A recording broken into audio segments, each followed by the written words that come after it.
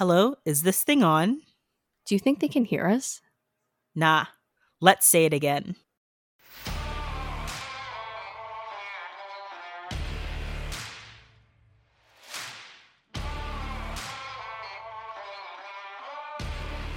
Hi, and welcome to the Gritty Nurse Podcast, an unfiltered discussion related to health and healthcare. My name is Amy. And my name is Sarah. And we are your podcast hosts.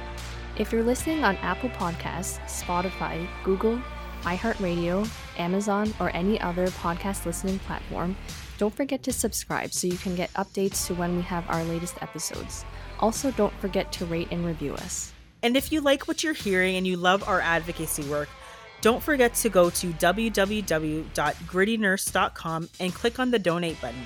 As little as $1 or $2 a month for a total of $12 a year will help us with our monthly podcast costs, such as website hosting, our hosting platform, audio equipment, and the time and energy it takes us to put out good quality episodes. We thank you and we appreciate you. Hi and welcome everyone. I just wanted to start out by saying what a week it's been. I think just from a mental health standpoint, I'm glad that we'll be talking about mental health, and we've got to keep our eye and our pulse on this because I feel that things aren't getting any easier. I know the numbers are changing, but I think the mental health aspect and role has still been really heavy on all healthcare workers. But, we want to talk about a story today by a really, really great nurse that we had the opportunity to speak with previously. And I want to share her story with you so you guys can have a sense of, what can we do during these times, especially when it comes to mental health? How do we protect ourselves? How do we look at other people, use other people's stories as a means of saying, okay, this is time to change the way we do things. So without further ado, I'd actually like to introduce our guest. We have Cheryl Beemer here today, but maybe what I'll do is, Cheryl, why don't you tell us a little bit about yourself and give us a brief overview of your nursing career? Oh, thanks, Amy. I've been a registered nurse for 35 years, diploma educated. I've always been a direct care provider, so I've been at the bedside for the 35 years, or 34 years actually. And I worked in a surgery and trauma floor to start, but then I found where I really belonged was in cardiac care. I spent 16 years in a cardiac care unit and then another 15 years in the cardiac catheterization lab. Often I wonder why I didn't move around very much, but I think I found a patient population that I enjoyed taking care of. I got a lot of job satisfaction in that area, and I just stayed. I also have been involved with different nursing organizations within the province of Ontario. I've always been a supporter of the Ontario Nurses Association, always knew my collective agreement, and always advocated for the nurses in my work areas. Never held a position with the union, though, just a supporter of them and what they did for us. I was on 2 best practice guidelines with the RNAO on the panels for them. They were both workload and staffing. I did some work with the Canadian Nurses Association. I wrote some multiple choice exam questions for the old national examination, not the NCLEX. And I also marked some short answer questions for that organization. And I also was elected 5 times to the College of Nurses for council and committee. So I was part of the regulatory body in the province for 15 years, basically.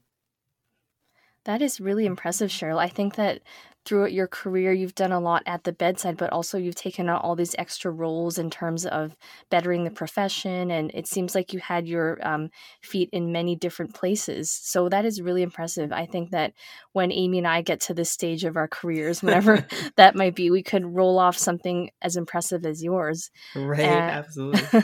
And I think this just really goes to show you that, because Amy and I always talk about how your role doesn't end at the bedside, right? Like there's so much more you can do. And I think people just sometimes are not sure of what that is, or they don't know how to get started, or maybe there's a bit of fear there. Like it sounds like throughout your career, you've always been involved in these extra activities that you've done. I think that's probably why I never went back to school to get my BSCN or do any further education, because I was involved in all these other organizations and I got a lot of satisfaction out of doing them, and I don't think I really needed anything.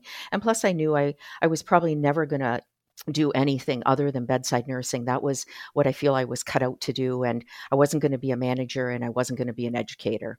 The only thing I really would have liked to do is be somewhere in professional practice, but I wasn't prepared to get my PhD for that.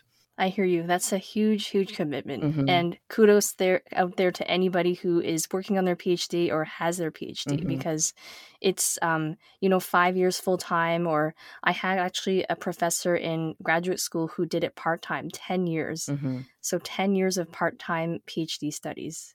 Hmm. So I was just thinking, maybe Cheryl, we could dive into another topic. I know that you had shared with us some mental health struggles or stories that you've had around bullying throughout your career as a nurse. Just wondering if you wanted to share any of those stories with us. Yes, I have to say, throughout most of my career, I've always been able to manage my mental health. I've had a very supportive husband who understood nursing, and that's very helpful.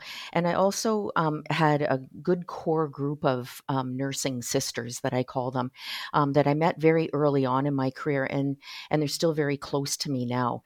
And to have those people as sounding blocks, it always helps. But when I reflect back on my career and my education, there was never anything ever given to me in education or by my employer to help me to give me strategies to cope with some of the stressors that we see every day in our workplaces. I spent many half-hour rides home, commuting, crying in the car, as a way to cope. And I think if anybody has empathy toward others, which I would hope you would as a nurse, that there's lots of moments that you do cry like that, of cases that you've had or people that you've taken care of that you weren't able to save, those kinds of things. And when I reflect on my whole career, I think if I didn't have those people in my camp helping me, I don't know how I would have gotten through it. Yeah, I think that's something that still persists today, because when I went through school, we never touched really upon mental health of nurses or of healthcare workers. We definitely didn't talk about bullying. There was a component of mental health, but of course, that was the mental health component of looking after patients in mental health.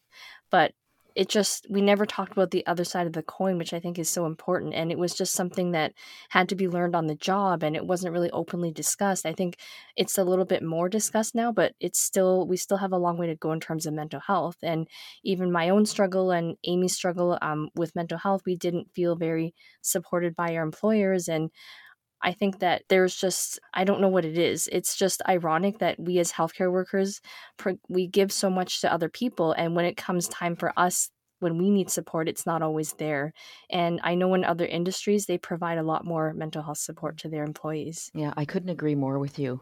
Yeah, I mean, I think the problem still persists today, right? I mean, the fact that we're going through this pandemic for whatever reason, I don't hear mental health being talked and discussed about. And I think a lot of nurses can empathize with you of, having that time where, you've had such a difficult shift and the way that you cope is to cry in your car before you leave work. Like I think a lot of us can have had that experience, and it's kind of unfortunate because yeah, you really hope that if you have such a highly stressful job that employers and the people that are supposed to be looking after you actually looks after you, not just your physical health but your mental health. And it is again, this elephant in the room, and I don't hear a lot of it on media. I don't hear them talking about that. I hear them talking about the overwhelming burden, but they don't talk about the moral injury and the moral distress that healthcare workers face. And I think that, to be honest, organizations do a really crap job of actually looking after their staff. And I think this probably is more telling with your story. So maybe you could kind of give us a little bit more information in terms of, what exactly you experienced on your end. Well, about 32 years into my career, a few years ago, my dad was diagnosed with cancer. And he was only given about 9 months to live. So that alone was challenging me. But unbeknownst to me, my husband was experiencing some TIA symptoms, and he had gone to see the family doctor. And the family doctor had booked him into the local stroke clinic. And I remember it was a Friday because I was going to see my dad before my husband and I were heading out on a trip to the Yukon and Northwest Territories. And he goes, "No, go see your dad. I'll go to the clinic. It's just a precaution." I got to my parents' house, which was about an hour and 20 minutes away, and my dad had worsened. And I thought, oh my gosh, we're gonna have to cancel our trip. He's not gonna make it. And he had just said to my mom and me, would you mind if I gave up because I just can't take this breathing anymore? And the phone rang, and it was my husband on the phone from the stroke clinic saying that I had to come right away. They were admitting him. He had 100% blocked carotid artery on one side and 50% on the other. So I was quite distressed. My sister had to drive me to the hospital. He got admitted the next day. They did an emergent carotid endarterectomy on him. So the doctor actually said to me, it was really bad. And I knew him. So he was being quite honest with me. So that frightened me even more that he told me that. So I thought of how I could have lost my husband, in a minute, and especially not in a canoe up in the Yellowknife where we were going. He was about 5 days in hospital. I got home. He was well enough that I could go and see my dad. And my dad, I think, was just waiting to make sure that my husband was okay. My dad died the next day. And Oh, then wow. 2 weeks after that, my father-in-law died. So I was not in any position that I could actually go back to work and care for people in the way that I should be caring for them. I had difficulty concentrating. I watched a lot of birds out the front window. I have to say that it had really thrown me for a loop. So I filled out the appropriate paperwork. My family doctor is fabulous and was very supportive of me because he knew me as a person. I had had very little sick time in my 32 years working. Some years I had no sick time. I filled out the proper paperwork and then I just waited. I heard from somebody from the abilities once, and I didn't hear from my manager at all. I then received a letter saying that I should call them because they've been trying to call me on my cell phone, which I don't use very much, and I use my home phone, and that's what the hospital had listed. So they didn't call me on the proper phone. I didn't answer the cell phone or call back because I didn't know the numbers. I did call once I got the letter, but then no one called me back. And I didn't hear from them again until I received a letter, registered mail from them, telling me that I had been on unauthorized leave and did I still want my employment. After I'd been there for 32 years and no person had phoned to see how I was after all I'd been through. I was stunned when I got this letter. I called the union right away. I didn't know what to do. I don't have any words. Like, I mean, you think that as nurses and in healthcare that we'd have more compassion, right? I think this is one of the things that myself and Sarah kind of found that, for whatever reason, there's a lack of compassion when it comes to nurses and when it comes to these situations where, like you said, you were working for 32 plus years with this organization. They probably knew you very well and knew the type of worker that you were. Clearly, you were dedicated, especially the fact that you mentioned that you barely took any sick time. I think that's actually something that's very relatable because a lot of nurses just they power through because we feel a sense of obligation. But when it comes to when the rubber meets the road and we need the time, we don't get the time. And I think that that was the worst thing that your organization could have done, and I'm sorry that you experienced that. Yeah, I was sorry too because I felt almost betrayed by them, that Mhm. I had given loyalty to this organization, provided excellent care to my patients and showed up for my shifts on time, and like I was a good employee, and I thought, how can I be treated this way? Why are you doing this to me? Yeah, I mean, it's almost similar to my situation where when I was working for an organization, I remember kind of when the rubber hit the road for me where I already was being gaslit. I was already going through this kind of bullying and harassment with this previous employer that I was with.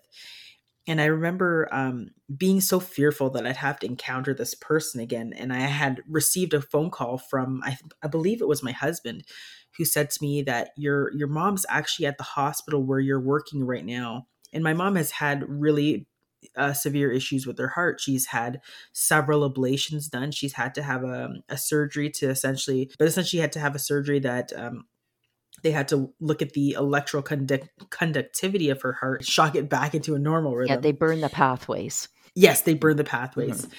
And I remember, I think this was several, it was just after or just before her surgery. She was back in the hospital, same arrhythmias that she was having. And I was fearful because, it's hard. Like, my mom was kind of like my rock too, right? And I got this news, and again, the fact that my husband was like, she's there. I was like, oh my goodness, like, what should I do? So I remember actually messaging our leader at the time and telling her that, my mom is sick, she's here, do you mind if I go on my lunch? And I even made sure that I was going to use my lunchtime to visit my mom. And she was like, yeah, everything's fine. And I remember going down to see my mom, and my mom was not well. And they were debating on whether they would admit her, whatnot, or whether they would give her some more medication to kind of, fix the arrhythmia, because she's done that before, where they've done, I guess it's the chemical form of cardioversion. Mm-hmm. And I went back up. Like, I spent my hour with her in the ED, came back up to only see that, this individual was continuing to gaslight me throughout the day, with this ridiculous email of work that I was doing with a physician in terms of education. And there was this back and forth where, for example, this physician was saying to me, like, we've already had this conversation. I'm like, I know, but my leader is acting like we've never had this conversation. I finished my work knowing how stressed out I was, and knowing that my mom was still in the ED department. And I had quickly sent off all the work, sent it off to our leader at that time. And I remember it was like four, maybe like 4:04. So I was like, my day is done. I'm going down to see my mom. And I could hear her footsteps coming down the hall. And I was like, is this woman serious? And she came and she's like, I need to talk to you about this email. And I was like, what email? And she's like, the email that you just sent me. And I was like, yeah, like, what do you want to talk about? She's like, you know what? There's several different things I want. I was like, hold on. Did she totally forget the fact that my mom is down there in the ED department with this heart condition, knowing that my mom's been sick, knowing how stressed I've been, and she wants to talk to me about an email to continue to gaslight me? That was like the straw for me that broke the camel's back. I was just like, you know what? You don't care about my well being. You don't care about my mental health. You would rather me suffer and continue on in this way. I don't know why organizations do this. Like, I don't know why this is, they feel that this is okay to, not support an individual with the time that they need. Mm-hmm. Yeah, I'm just going to jump in here and say both to Cheryl and Amy, I'm so sorry for what happened to you. And as you're both telling your stories, I felt like there were so many similarities. Like Cheryl, with your story about being off after, hardly ever having taken sick time. That was my case as well. Like when I tried to go off for my mental health issues, I'd been a nurse for, I think, 12 years. And with the exception of going on mat leave, I literally had never taken a leave of absence, very little sick time. I'd never been on any sort of attendance support program. And I felt like I had to keep justifying why I needed to be off. And I was being gaslit. And I started questioning, like, do they not understand why I need to be off? Like, I'm spending more time trying to get documentation instead of taking this time to really focus on my mental health. Yeah. And then even with you, Amy, like the story that you just told, I think I'd heard bits and pieces from you, but it just kind of made me wonder as well. Like when I was working in that particular organization, I was driving home from a conference. It was wintertime and I got into a car accident. And, I took the next day off because I needed to sort out insurance and paperwork in my car. And then my daughter got sick. And I remember asking our leader, my daughter's sick. And the response was, well, you've already been off for this one day looking at your car. You really should be prioritizing your work. And I remember being so stressed at the time because I was also new to that position that I was so afraid to take any time off that when my kids were sick, I got my mom to come watch my kids. I would rather have been home with my kids, but I was so afraid of asking for time off that I didn't know if it was justified or not that I didn't. And I really regret not standing up a bit more for myself and my mental health. But I think that people in these positions continue to get away with this behavior and there doesn't seem to be any recourse for, their actions. which is a huge, I think, systemic problem in healthcare. I couldn't agree more, actually, because if you think about how sick plans or attendance programs are in institutions with lots of staff, they're often quite punitive and demeaning and almost bullying to a degree of making you feel like you shouldn't be off for certain reasons. And Exactly. and I think nurses come to work sick and make their colleagues sick because they're afraid of having to be put onto the sick plan, punitive meetings that you have to go to, where you feel Yeah. like you're getting in trouble for being off too many days. So I think when COVID hit, when the two of you were advocating strongly for paid sick days, I think it really hit the healthcare workers hard because they've been dealing with these punitive attendance programs for years, and I don't even know how that we can change this way. They tend to. I always said I felt like I was in grade school, and we were all getting detention for one child who behaved badly in class. And you get Right. that one person who's going to abuse the sick time and know how to do it. Right. Don't make all of us pay for it. Like there's going to be times that, like my example, that I needed to be off for an extended period of time. And what I needed was support. The only support that I can say I did get at the time from my employer is I did get 5 sessions with my EAP program, which I have to say the woman was extremely helpful. I thought I was going for grief, but I was actually going for how to deal with how close my husband was to death. And she was on it right away. She shifted from grief to that, and she gave me 5 fabulous sessions. But I didn't have any more after that. I had to pay. Right. I had to pay for them if I wanted them. Hmm. And that's the whole piece with this EAP. And Sarah and I have talked about this numerous times, where most of, like, thankfully you got some sessions out of it, but your mental health challenges didn't end after those 5 sessions. Like, you still would have needed support. And this is where hospitals can do a better job at incorporating better mental health plans. Like, I think there are some organizations that have as little as $200. Like, I mean, I think at that point the EAP is better because you'll get 5 sessions with $200. You might get one session, if that, and then again you might have to start with a new provider, and that's a whole other thing because now you're reopening up, having to tell your story again, and how difficult that is.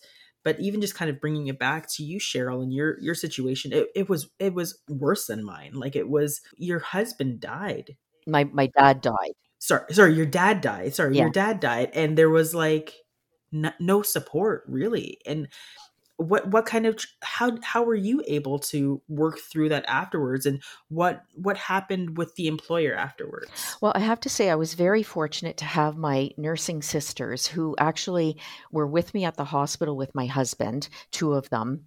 And they also told me that I was not going back to work. And when I thought I was fine, they said, "You are not fine, and you are not going back to work because you are not going to be looking after patients the way that you should be."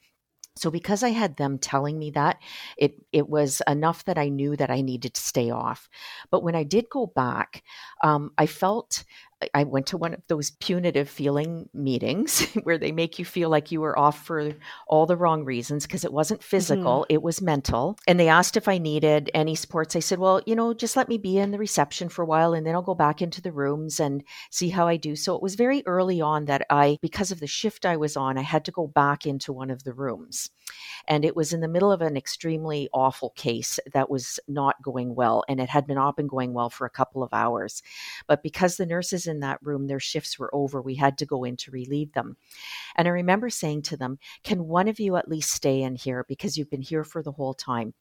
But all of them insisted on leaving at the end of their shift. So I got tossed into the middle of this. Well, we used to call them shit shows. And it wasn't much longer because the patient passed away. So then I had to deal with a death. I had to deal with the family and the spouse. I was left on my own. And I have to say that I came home from work that day and I said to my husband, "I don't know if I can do this anymore."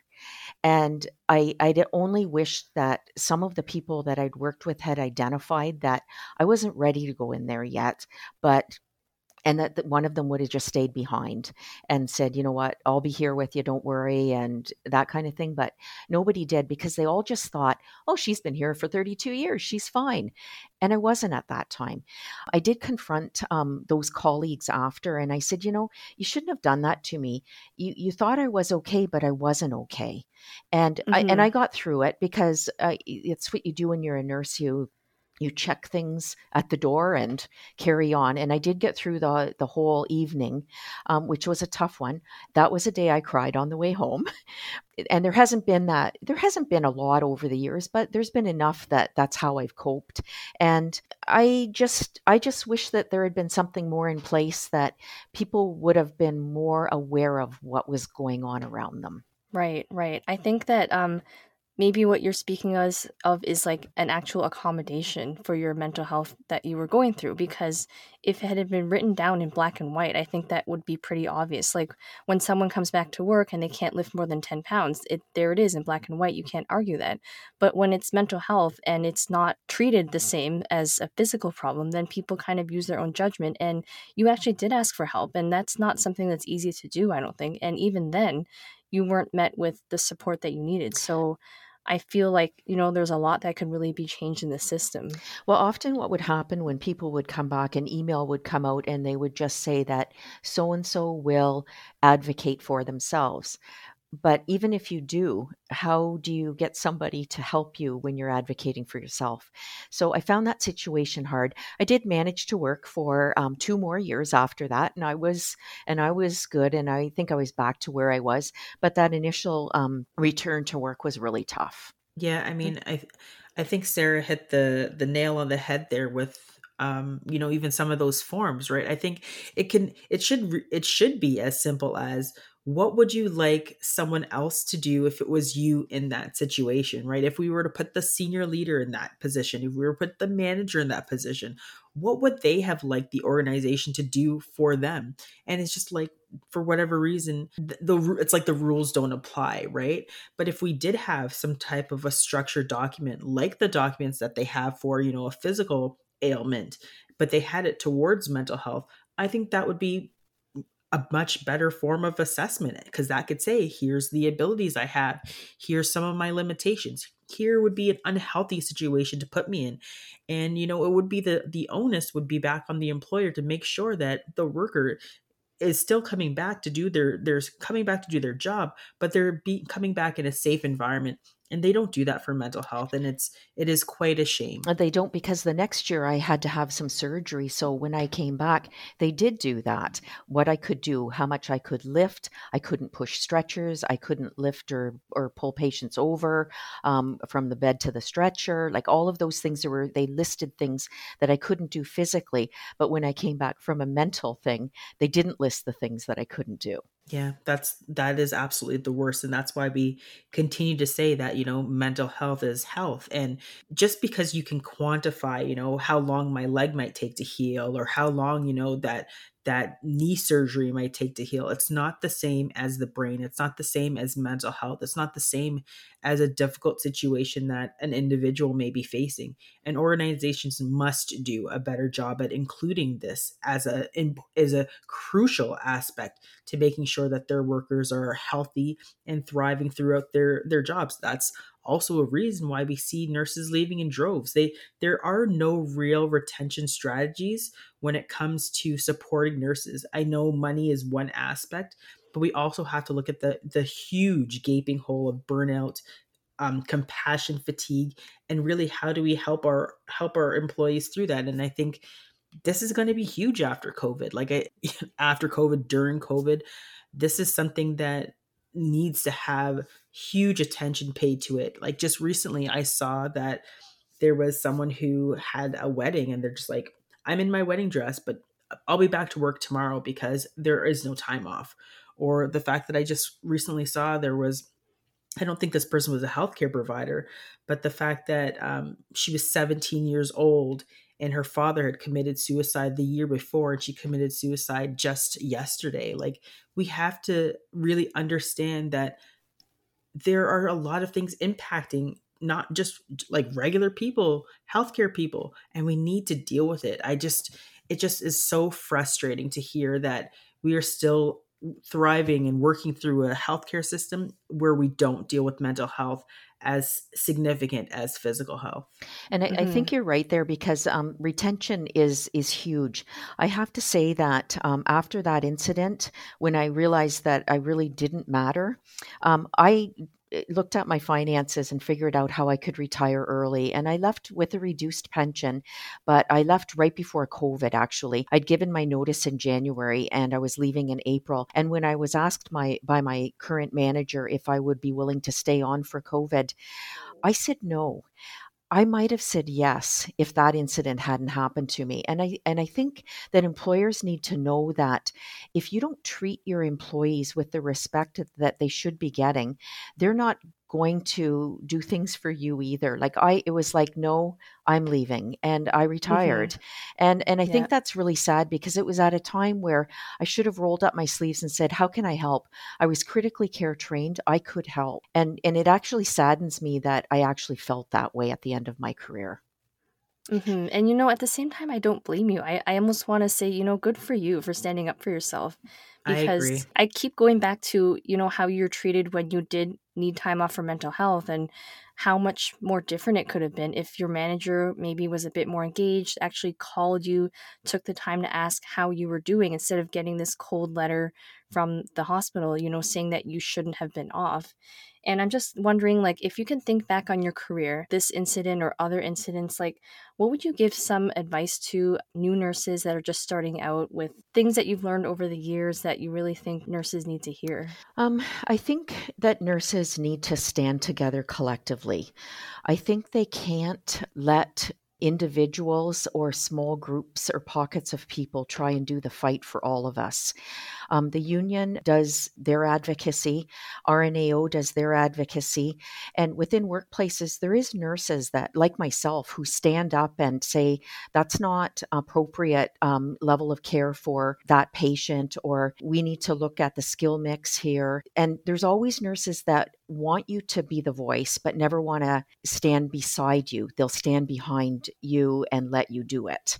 And if I could say anything to nurses out there, new nurses, is you need to know your collective agreement. If you work in a unionized environment, you need to stand together as a group. You need to speak up for patient care and nursing practice. Like those, we're accountable to a college for practice, but there's managers and directors and vice presidents out there making decisions on skill mix and levels of or numbers of nursing, like the ratios of how many nurses. Well, there's no ratios. They just keep cutting nurses, and then the workload gets harder, and those people are nurses a lot of times too, but they're never accountable to the college.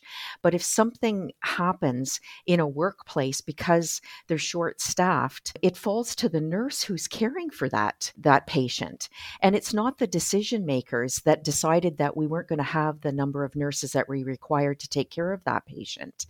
And I made an example once when I was actually at the College of Nurses Council table when I was actually speaking on this issue. And I said, it's like that train wreck, and I know I'm going to pronounce it wrong, the Lac Megantic in Quebec. And all the decisions that were made to cut the staffing there from the higher ups fell to the two engineers that were left on the train that night. And they were held responsible. That is no different than nursing. That the nurses have a level of care they're expected to provide, but when employers don't give them that level or that ability to provide that care because they keep cutting nurses and diminishing the amount of time you can spend with patients, that's what you're going to get. And I think patients need to know that. I've watched it over the years. I call them bean counters. They just keep cutting the staffing instead of looking at other ways to make savings. I think that over the years, it's been like sicker patients, heavier workloads, staff have been cut, and it's almost like they want to keep cutting until you say something, because they know that a lot of nurses will just take this, right, and think that somehow they've got to improve their level of efficiency or whatnot, and they just put it on you to say something versus doing what's right and doing the right thing and what's going to prevent burnout and nurses leaving. And I just feel like you're right, Cheryl, because a lot of people they stand behind you. They stand in your shadow. You know, they want to be anonymous. They cheer us on, Amy and I, but they're not willing to do a little bit of that work either. But they're very happy for the work that we've done. And I think that it starts from the time you're in nursing school to know what a nurse is and what your responsibility is in advocacy. And it's not just standing back and letting somebody speak for you. It's actually getting out there and developing the skill of speaking up for yourself, advocating for yourself and not just your patients, caring for yourself and not just your patients. This is something that we all really need to start doing for ourselves. And I think that, over the years, I have to say that because I've been a strong voice that way, it's been quite detrimental to me because I've experienced bullying because of that. And it's like, I can't say it's from all my managers. I had one manager that said to me that she would sit in a meeting when she was going to announce something. She didn't know if it was going to be popular or not. And she would say to me, she said to me later, I always looked at your face because I knew if I was on the right track or not. And I Right. laughed and I thought that showed complete respect for me because she knew that I would say, yeah, you can pull that off. Or no, you can't pull that off. And so did she use me? Absolutely. But it was for the benefit of the nurses and the unit. But then I had other managers that if I would do like I would say, I'm not sure if that's good for patient care, or I'm not sure if the nurses are going to be able to do that, or I don't know if that's within their scope of practice when they wanted to bring in someone else. I had other managers that they were bullies. And that's the only way that I can describe it. And it really actually made my work life quite miserable at times. And I then got to the point of just keeping my mouth shut. And I didn't feel good about myself doing that, but I had to do it for my own mental well being. Yeah, no, I hear you. And I think this is where we talk about advocacy, and there's been like a long-standing history of silencing in nursing. So I don't want people to forget that, for a very long time we were told to be in the shadows. We were expected to be the supporting character and not the main person talking about issues or concerns with healthcare or concerns with patients. It was mainly like physicians, our colleagues. I do feel that there's a little bit of a groundswell. There is a little bit of change coming. I think that, it's good to see other nurses in media, other nurses speaking up. Like, for example, there's going to be a protest next week where nurses are talking about some of the issues that we see in terms of Bill 124 and some of the cuts that we're seeing in nursing. And I think that, change is coming. But this is where I want to urge, like, universities, colleges, nursing schools, here and far in between, that we need to teach advocacy like this at the education level so we can, we have nurses coming out feeling equipped to become advocates, because I don't think that it's definitely not something that they teach in nursing school, this form of advocacy. But I mean, through your own years of experience, Cheryl, and just through the fact that myself and Sarah said we've had friggin' enough too, that we decided to share our stories and share other people's stories, and let people have a true illustration of what nursing is. But I think that advocacy piece is so important, and I don't want you to shut your mouth. I want you to keep speaking up, even if you feel that you're not in the role to do it. I think it doesn't matter where you are as a nurse, whether you're at the bedside, whether you're retired, whether you are still in the thick of it. I think that you still have an opportunity to speak up, and if you can, you should. Well, don't worry, I have, because I'm currently working in a vaccine clinic, and there was a bit of a time, and we're still having a bit where there's a bit of hostility and aggression toward the vaccine nurses right now for people who are feeling pressured to get the vaccine because of employers or being able to enter hockey arenas and things like that. I did speak up saying that I felt that we needed a bit more of a security presence there at the door when people come in to know that we have security there. One of the nurses that I work with told me she got called I'm not even, I can't say it on the air, actually. It was offensive. And all she was the vaccine nurse giving the vaccine for this person who came in for it because her employer was making her get it, or making, or you know how they're saying, if you want to work here, you have to be vaccinated. I have to say the vaccine clinic, though, has been a sweet little post-retirement job that I went back to, and I've thoroughly enjoyed it. So it has kind of rekindled my love for nursing. That's amazing, Cheryl. I think it's great that you're still giving back. Like, I know you don't consider yourself at the bedside anymore, but this is really great that you're still able to use your skills and compassion to do the vaccinations. I read recently that there was a nurse in Quebec who was punched by a patient over some sort of altercation around vaccinations. So I think that it still continues to be an issue. You know, we deal with violence on the job. I think that's a whole nother topic in itself.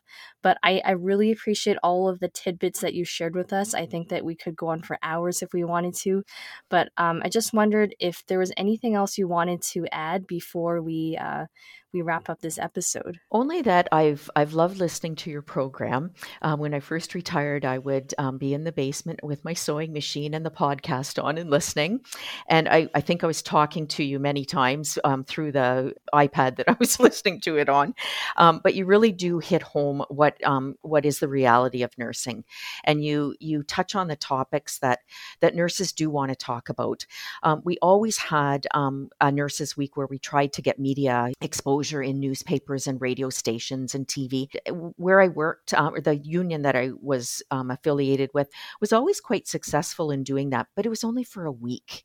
And then another year went by. And I think that podcasts like yours and even the mainstream media that's interviewing nurses, I think it's so very important that they hear what's really going on out there, so people know the day-to-day stressors that nurses are dealing with. I thank you for listening to my story. I appreciate it. I appreciate you letting me share it, and I hope that it helps other people.